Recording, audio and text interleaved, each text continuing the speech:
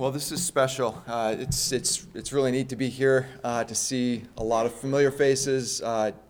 It's nice when you've been away from someplace for a while and you come back and you see some new faces too. And so hopefully during the luncheon or sometime today we'll get to meet some of you that you probably don't feel new anymore, but to us you're new. It was 2008, almost 6 years ago, that you sent us out, commissioned us to plant Cornerstone Church in Plaistow. And I was excited, kind of humbled, but excited when Pastor Dan called me and asked if I would come share with you guys today and even give maybe a little update about the church.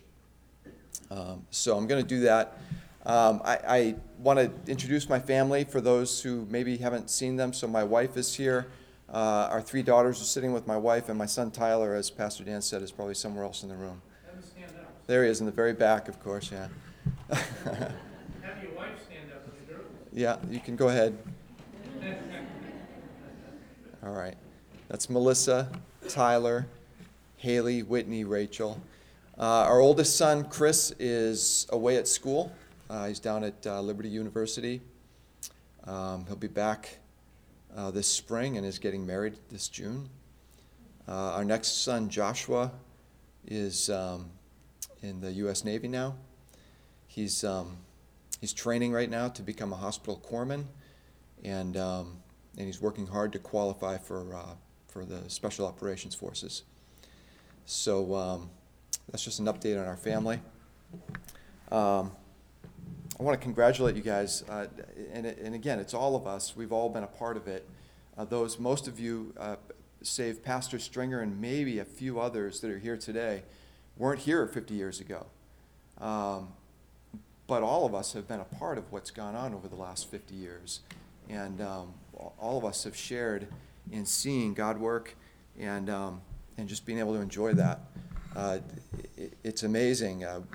Over the holidays, spent some time with Pastor Stringer, and I can't remember the count, but he gave me the count of people who have been through this church and are now around the world, and it's incredible. Pastor Dan read Philippians 3, verses 1 through 11 this morning. That's the passage that I want to look at with you today. And before I do that, what I wanted to do, I thought would be helpful, is give you an illustration. I want to put in your mind a picture. Part of what I'm trying to do today is I want for us to share in the Word of God. I also want to try to give you some sense of what it's been like for us to leave fellowship and to go and to begin a new church, and to try to start a new work and lead that work. And I want for us, most of all, just to worship the Lord. I want for us to see Christ clearly and rejoice in Him. So what I thought would be good is to look at this passage in Philippians 3. I've selected the passage because I think it's going to convey to you at least some of the sense of what it's been like for us to go through this experience of starting a new church. But I think this before we get to the Word, I want to use this illustration for you. When we left here in 2008, I was not a full-time pastor, and I didn't become a full-time pastor when we did that. I've before that time and continuing since that time, I've been involved in architectural design and construction. In 2008, when we left here to go start Cornerstone Church, my business partner and I also began work on building this project. I want to show it to you because it's one of the most challenging projects that I've ever undertaken. This is just a big, beautiful addition on the back of somebody's house. And this is what it looks like inside. Indoor pool addition, many other features that went along with this. And this is what it looks like from the outside. I want you to look at this picture carefully because you'll notice this angular roof and these broad windows, and then to the right of that is sort of this tower-looking structure. All of that is brand new on this addition. And I'm going to show you a picture in just a minute of what it looked like before we did that. And right now what you can see is in the distance, you can see the treetops. This is perched up on a hillside with a beautiful view. And it's just a fantastic place to do something like this if you've got the means to do it and if that's what you like. But this is what it looked like before we did it. And I think that's pretty dramatic transformation. It's a picture of me standing with the owner when we first met him and just talking about what he had in mind, looking at the architectural plans that he had drawn up and looking at this space where we were supposed to do this. And it was a great idea, and we were excited about the prospect of building this beautiful new addition. And yet we had to discover some things about the ground that we were standing on right there. This house was the last house that was built in the neighborhood up at the top of a cul-de-sac at the top of this hillside. And what the developer had done as he created these lots and put the road in is he took all the fill and all the junk and he just bulldozed it over the back of this hill.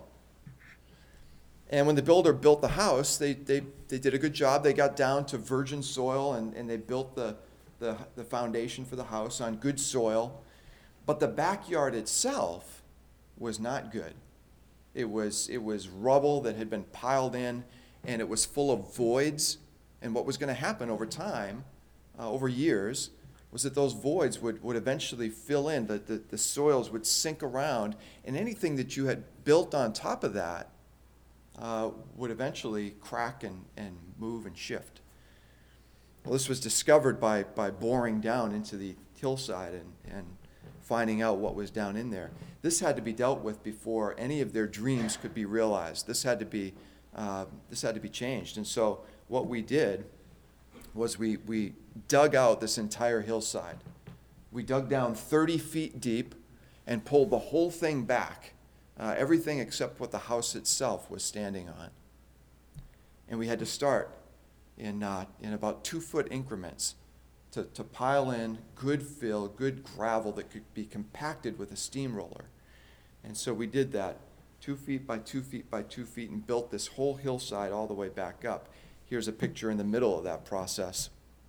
Eventually, we built it up. We got to the place where we could finally place our footings and begin the construction of the dream addition.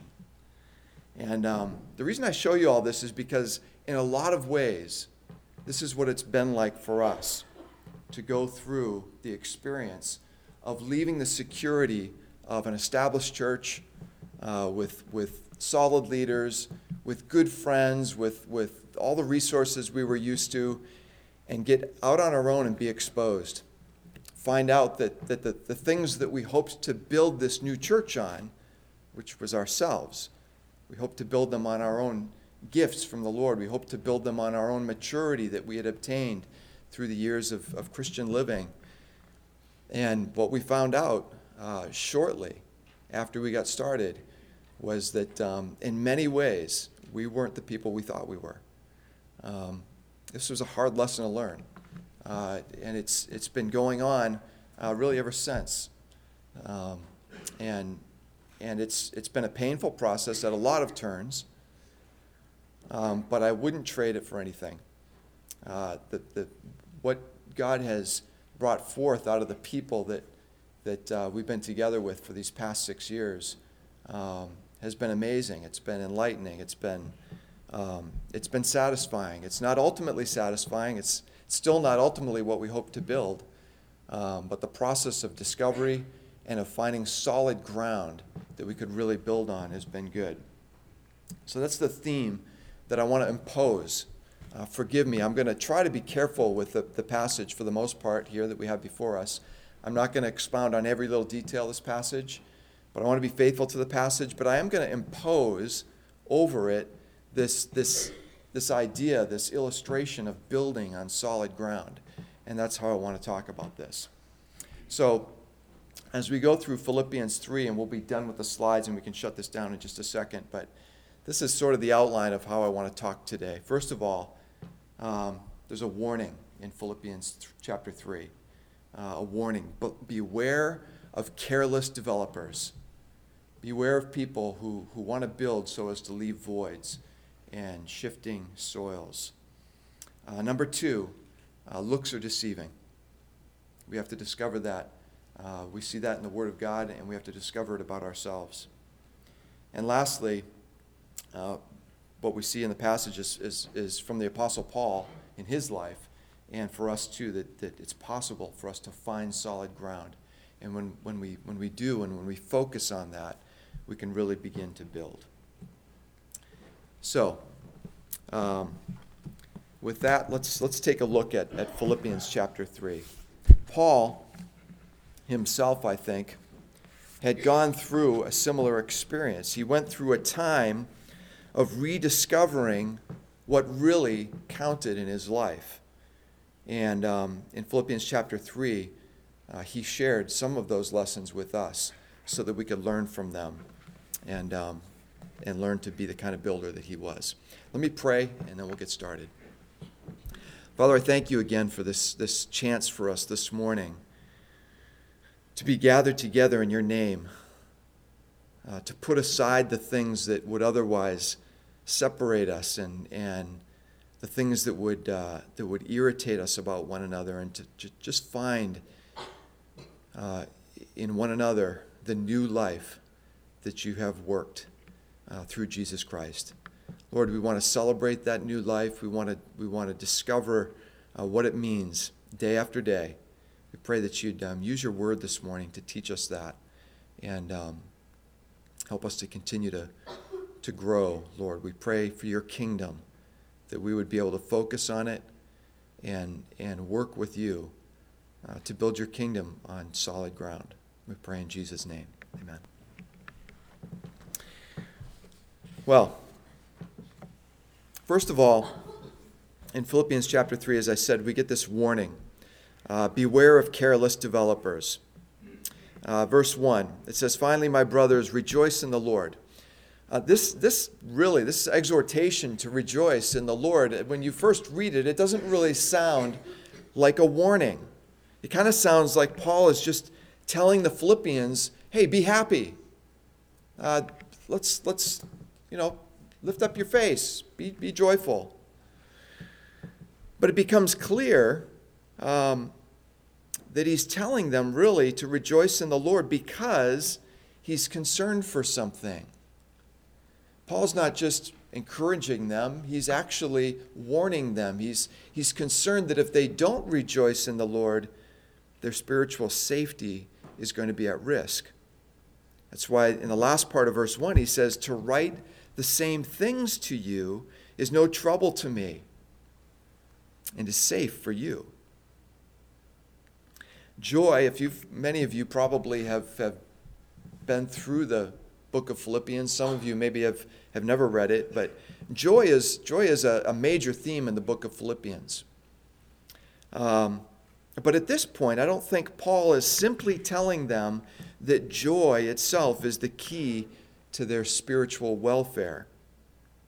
He's saying something more specific. The key is not just joy. The key is what we rejoice in. We need to be careful, Paul says, to rejoice in the Lord. And this can't be taken for granted. It sounds familiar to most of us. If you've been coming here for any length of time and worshiping and singing hymns and reading scripture and fellowshipping with other believers, then the notion of rejoicing in the Lord isn't new to you. But it can't be taken for granted.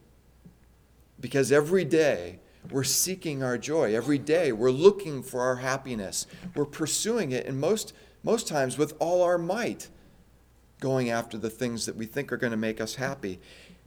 It's key for us to know what's really going to make us happy. It's key for us to understand what we can rejoice in. And it can't be taken for granted that we rejoice in the Lord. I'm sure that Most of you believe that by trusting in Jesus Christ and his saving work on the cross, you're going to be pardoned for your sins and you're going to be welcomed into heaven. But is that enough? Well, in some ways, yeah, that's enough. That's everything. But is it enough by itself to carry you through all your good and bad days? That distant thought of heaven, knowing that someday you'll end up there. Is that itself enough to guard your heart and your mind until you finally land there? Can merely understanding and agreeing with the gospel safeguard your Christian walk? Can it safeguard your Christian family or your Christian church? When he's writing about the spiritual safety of believers, Paul doesn't just say, trust in the Lord. Paul says, rejoice in the Lord. That's how to be safe.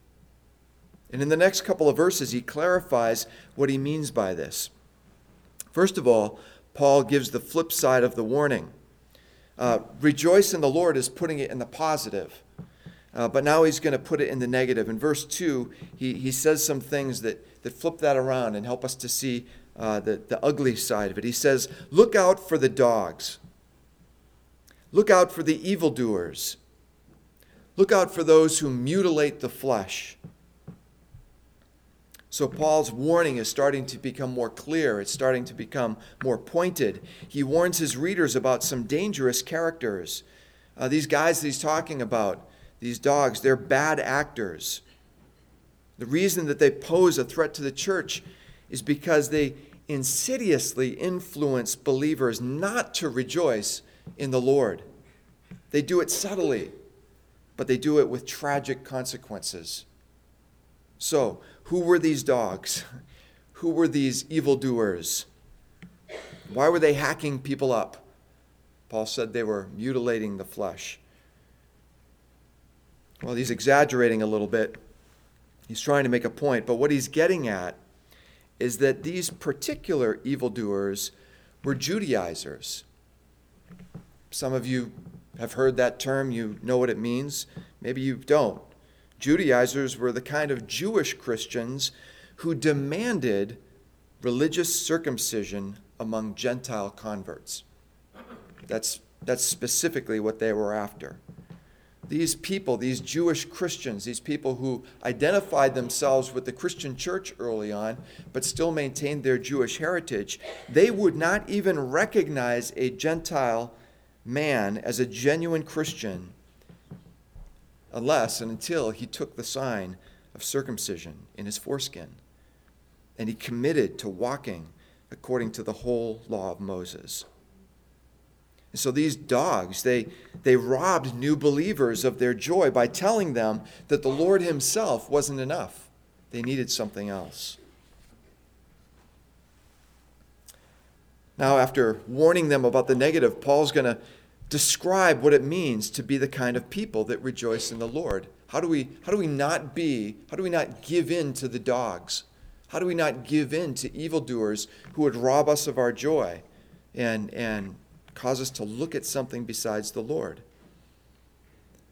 And the first thing he does, and I think this is really interesting, is he sort of steals the Judaizers' thunder. He commandeers their favorite issue, and he points out that it doesn't really even belong to them. In verse 3, he says, "For we are the circumcision." Your translation may say, "We are the true circumcision." The circumcision was basically an old covenant requirement.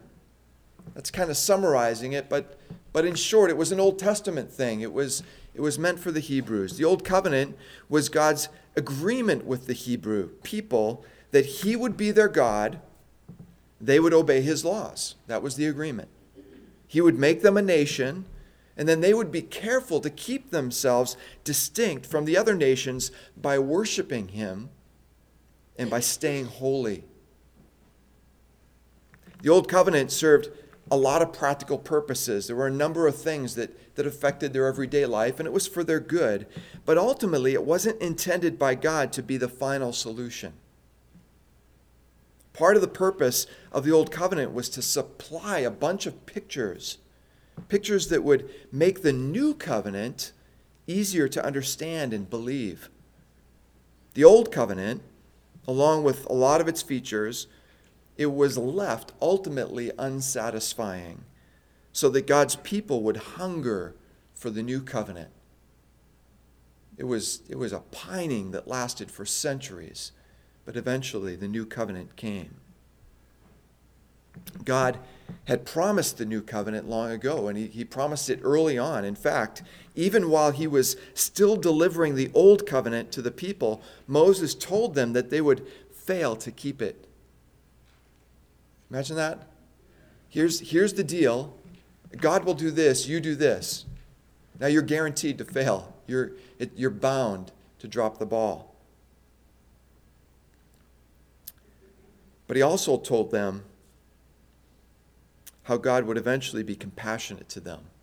They were going to experience God's judgment for their failure to keep the covenant. They would suffer violence. They would be scattered all over the earth because of their disobedience. But the New Covenant promises that God would regather them. He would do something truly amazing with them. And the way Moses described it is that God would actually do a new work, a work that would be inside their hearts, and it would radically change them, and it would enable them to truly, actually live out this covenant with God, to live in agreement with God, and to satisfy Him.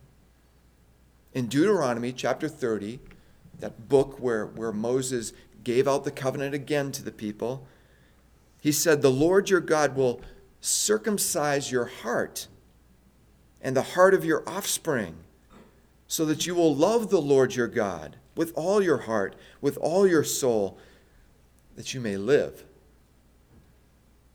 This is the true circumcision, the circumcision of the heart. In the middle of giving out the Old Covenant, Moses foretold of the New Covenant, and he described it in terms of a spiritual circumcision that would free people's hearts to love God with everything. And they would long for it by that time, because they would be sick of their own failures. They would be sick of the deadness of their own efforts. In his letter to the Colossians, Paul described the new covenant circumcision of the heart like this. He said, "In him," that's in Christ, "you also were circumcised with a circumcision made without hands, by putting off the body of the flesh by the circumcision of Christ." So what about the Judaizers, the guys that demanded physical circumcision? Why was Paul so critical of them? Why was he so hard? Why did he call them such mean names?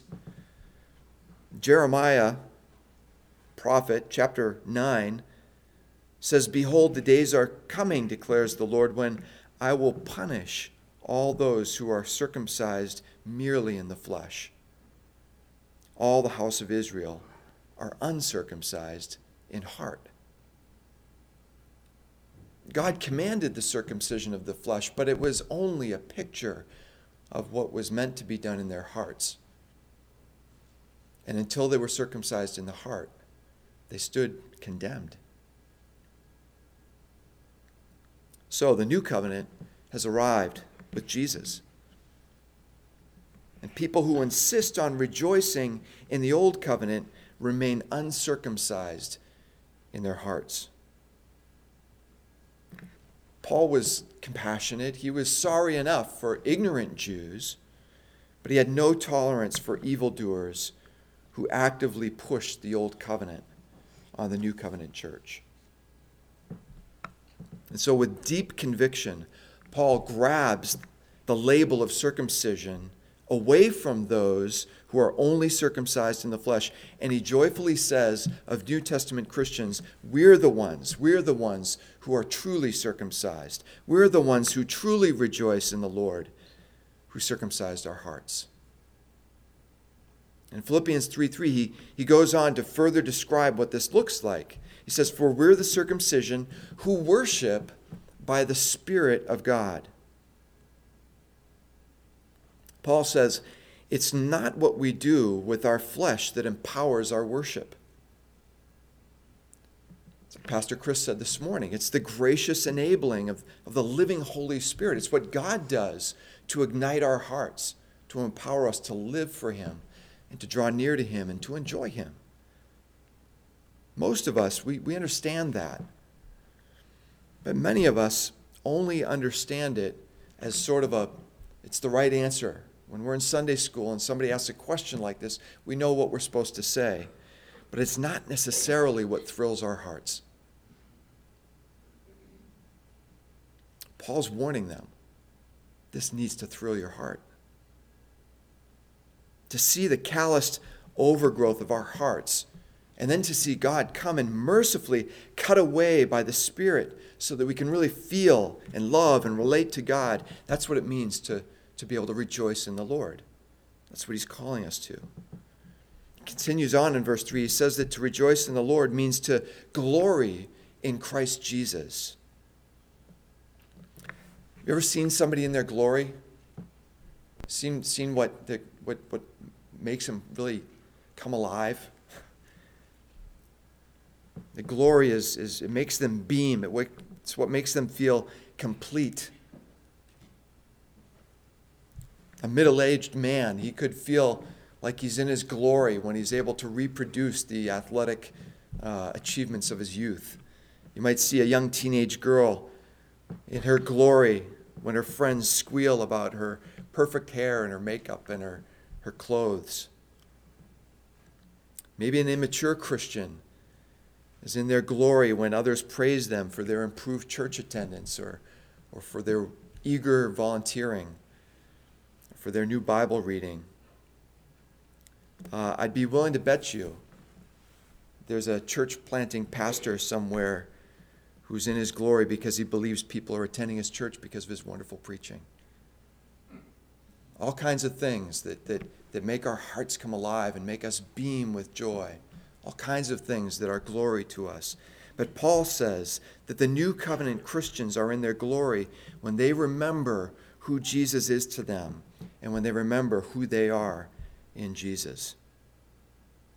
To glory in Christ Jesus isn't to admire how wonderful I've become since I became a Christian. To glory in Christ Jesus is to rejoice that the ugly, the embarrassing, condemning record of my sins has absolutely evaporated at the victorious announcement of the death of Jesus and his victorious resurrection. To glory in Christ Jesus is not to defend my righteous record. To glory in Christ is to confess my mistakes, confess my weaknesses, confess my foolishness, and then to confess even more emphatically that Jesus is the one who's utterly sufficient to rescue me from all of that.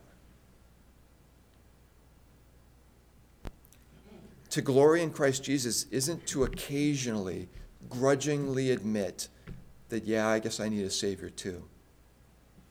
To glory in Christ Jesus is to embrace the self-incriminating truth of my sin every day, and then to rejoice in the reality that Christ Jesus came into the world to save sinners, of whom I am the foremost. The last thing that Paul does in verse 3 to describe what it means to rejoice in the Lord and to be truly circumcised is to state what it excludes. Okay, if we're going to rejoice in the Lord, if we're going to glory in Christ Jesus, if we're going to worship by the Spirit of God, then here's what we cannot do. He says, "For we are the circumcision who worship by the Spirit of God, glory in Christ Jesus, and put no confidence in the flesh." No confidence in the flesh. Look, it's easy. It's easy to put confidence in the flesh. In fact, I'd say it's natural.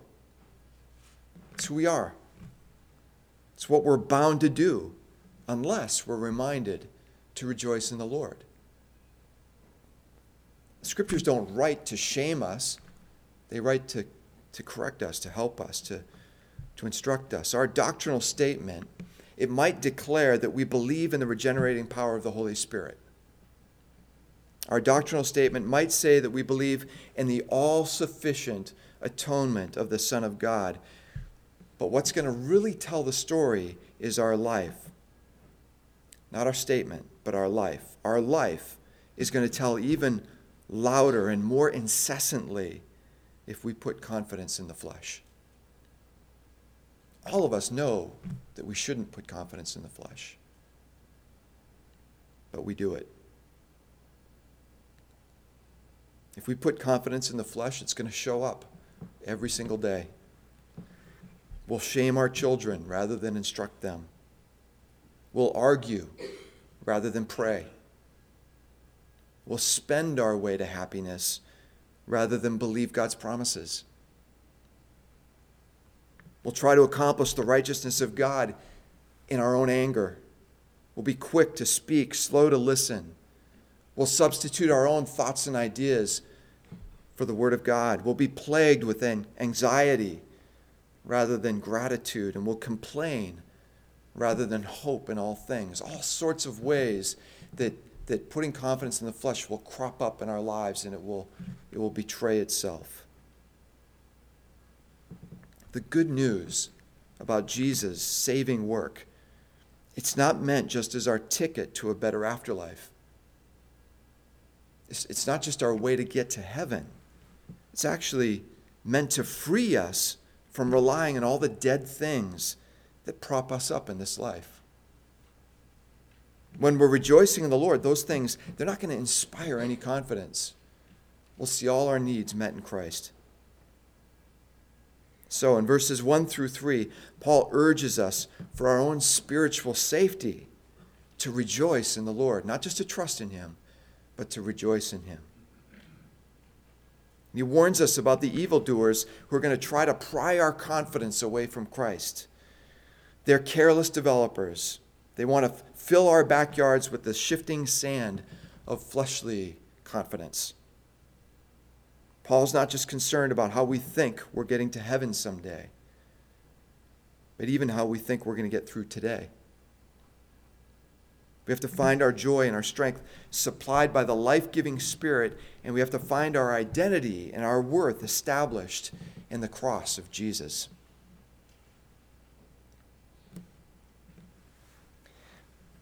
Paul learned this in his own life. He had to go through this. I am going through this. I'm recognizing it.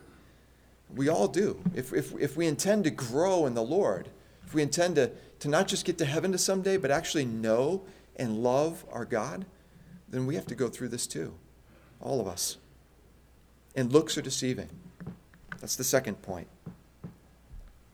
Paul is not trying to shame and humiliate Christians for their fleshly tendencies. He himself totally gets it. He understands why we might try to live by the flesh instead of by the Spirit, and even do our Christian ministry in fleshly ways. Paul knows. In verse 4 he said, though I myself, I might have reason for confidence in the flesh also. If anyone else thinks he has reason for confidence in the flesh, I have more. In a lot of ways, we're all pretty amazing people.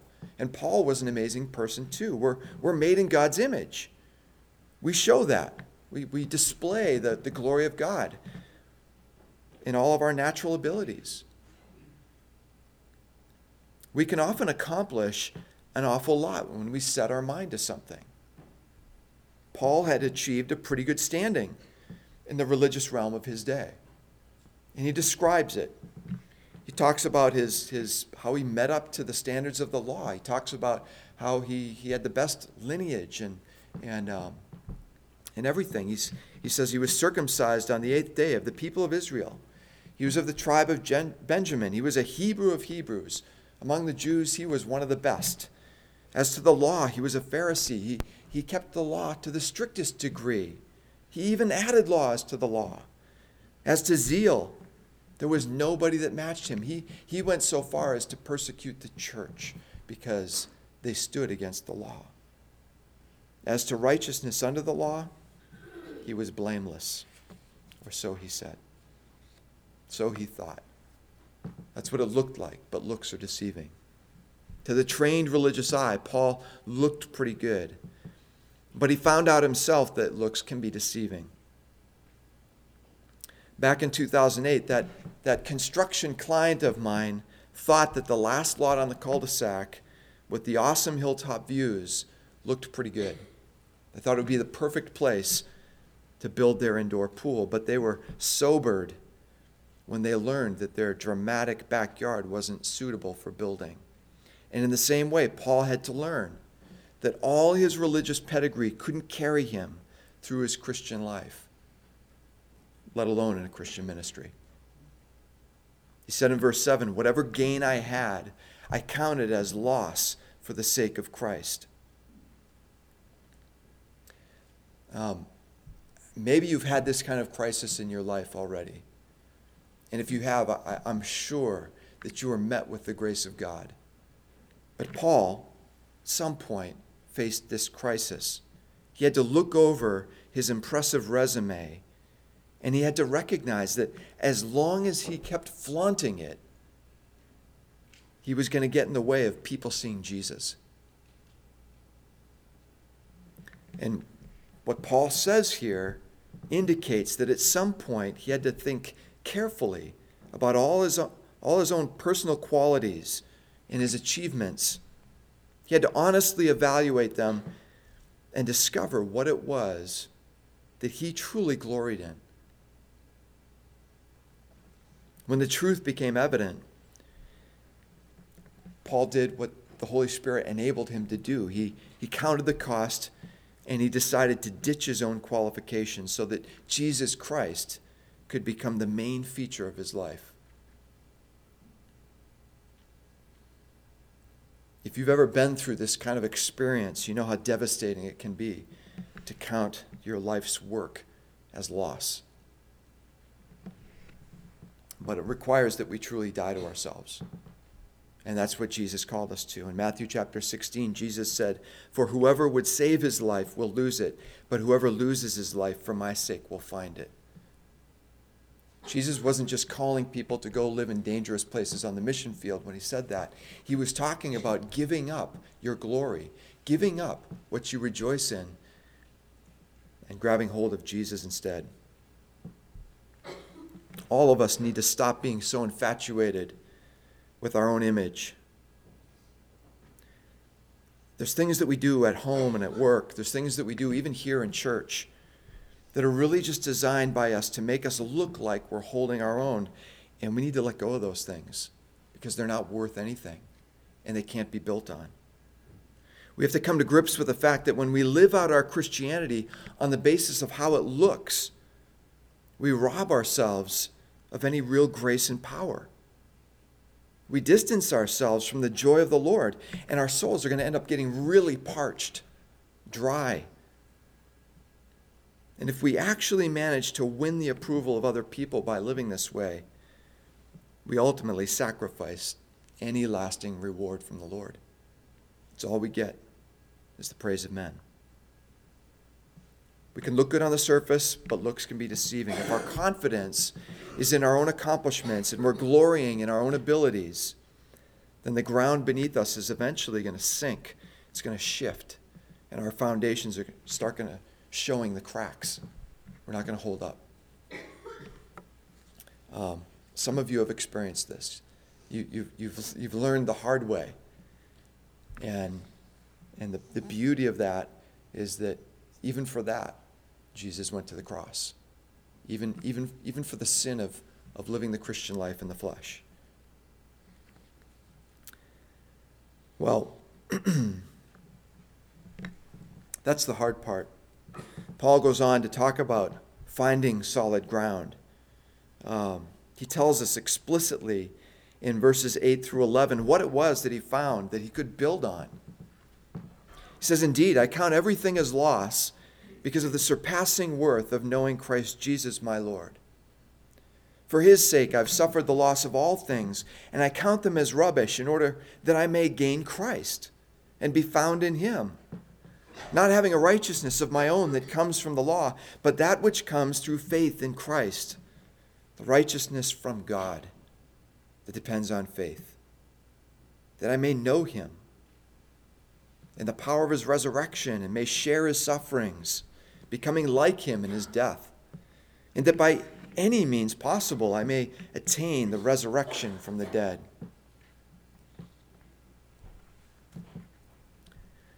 When Paul says that he suffered the loss of all things and he counts them as rubbish, he's essentially saying that he's no longer going to try to build his life and his ministry on top of a landfill or on top of a manure pile. Instead, Paul's future is going to be built on the rock-solid ground of knowing Christ. For Paul, knowing Christ is rich. It's meaningful. For Paul, knowing Christ doesn't just mean that he's agreed with the message of salvation and now he's like on the good side. It's not what he means when he says, I want to know Christ. What Paul means is something that is actually deeply personal. Paul calls him Christ Jesus, my Lord. And to him, that means sharing in Jesus' life, even sharing in Jesus' death. It means sharing in the hardship of Jesus as well as experiencing the power and the glory of Jesus. Paul passionately believes that there's nothing more solid, nothing more worthwhile in life than to die to himself in order to gain the life of Christ. And there's something at the heart of this passion. There's something that has really begun to make Paul tick. There's something that has begun to be his glory. And it's something specific, something particular, a particular reality that is the absolute bedrock that Paul knows he can build on. When you scrape away everything else that you know about the life and the ministry of Paul, you dig down to that which is rock bottom for him in his convictions, you're going to find that he's learned to violently reject any notion of his own righteousness. That's at the core. Paul is done defending his own record. He's through with hoping to stand in his own merit. He no longer believes it's possible or even desirable to win the approval of God or man on the basis of his own performance or his personal qualities. Of all the places in the world that Paul could look for solid ground, he has claimed this one narrow little way to build everything on.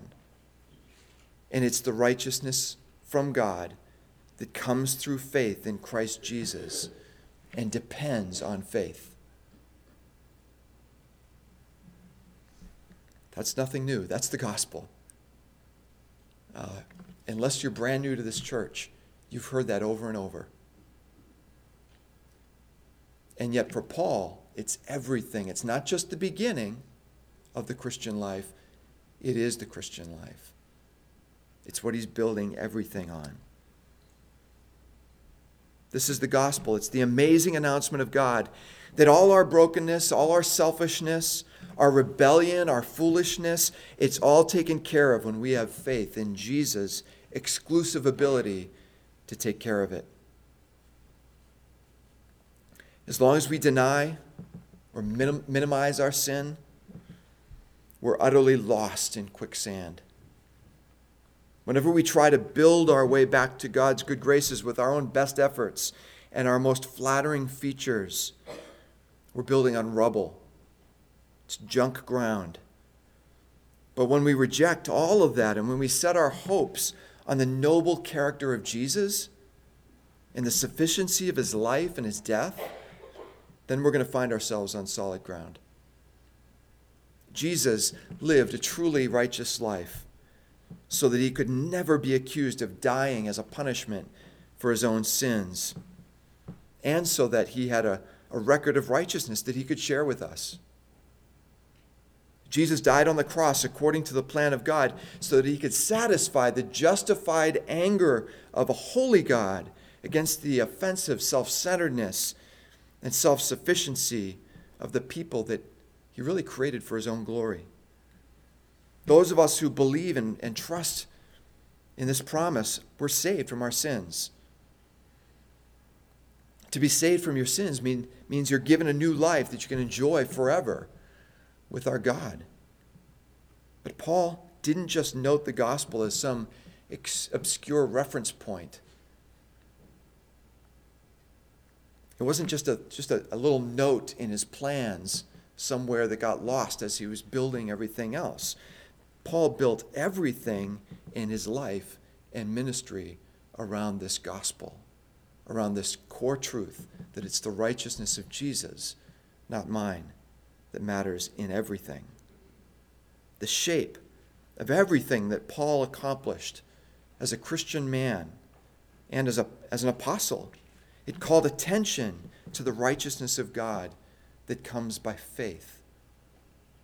The gospel never faded away in Paul's memory. It never was a mere starting point to his Christian life. The gospel became everything to Paul, and it became even more to him as he pursued knowing Jesus more intimately.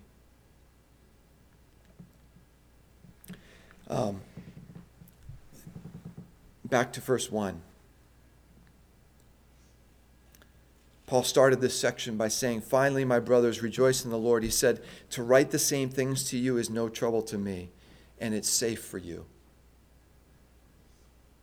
It's as though Paul's telling these people, he spent time with them, he taught them. They obeyed in his presence. They knew the gospel. It's as though he's saying to them, I know you guys know the gospel, but it's not hard for me to write it to you again. It's not, and it's good for you. It's good for you. It's safe for you. If you want to be well spiritually, if you want to continue on with a healthy Christian life, then we need to keep telling each other this gospel. We need to remind each other of it, because it alone can serve as the solid ground that we build on. This can be so easily taken for granted. And this was my experience. I don't know if some of you have been here for more than 6 years, and you remember me before I left. I have no idea what I looked like to you then. It doesn't really matter. But my thoughts, my ideas of what we would accomplish as a new church, how well we would care for each other and love each other, how we would penetrate the Plaistow community and begin to reach people for Jesus and just expand the kingdom. I had so many vibrant thoughts about how that would go. And we really overlooked. I did. I overlooked what it was really going to take to see that happen. And it began to show up in very painful ways. It showed up in every family that you guys commissioned. Our whole team, household by household, began to experience the cracks in the foundation. Somehow we were able to hide here in a larger assembly. We weren't exposed. I don't know. But when you got us into that context where everything was on us every week to lead and to care and to try to bless each other, and we realized that we came up short. And it took a while for that picture to become clear, but eventually it did. And God was gracious.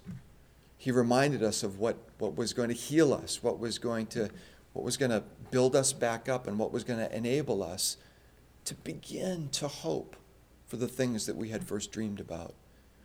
And it's Jesus. It's the fact that Jesus came for those very sins. Jesus came for those very weaknesses. The things that we had so carefully hidden from each other before that, those things, they were okay to come out because Jesus died for them. It's hard. It's hard when you have practiced putting your best foot forward to acknowledge that you don't have any good feet to put forward, and to start to look to the gospel and just and do the same thing week after week. Just look at one another and tell each other the gospel again, and let that spark a new wave of worship. Let that spark a new moment of love for each other, to care for one another the way Jesus did, to begin to see each other not as a vindication of our goals and plans, but to see one another actually as people that were valuable because Jesus gave himself for them. And to begin to see the outside community in that same way. Not as people to conquer and dominate and add to our kingdom so that we looked good, but people who need the same healing that we'd begun to learn about.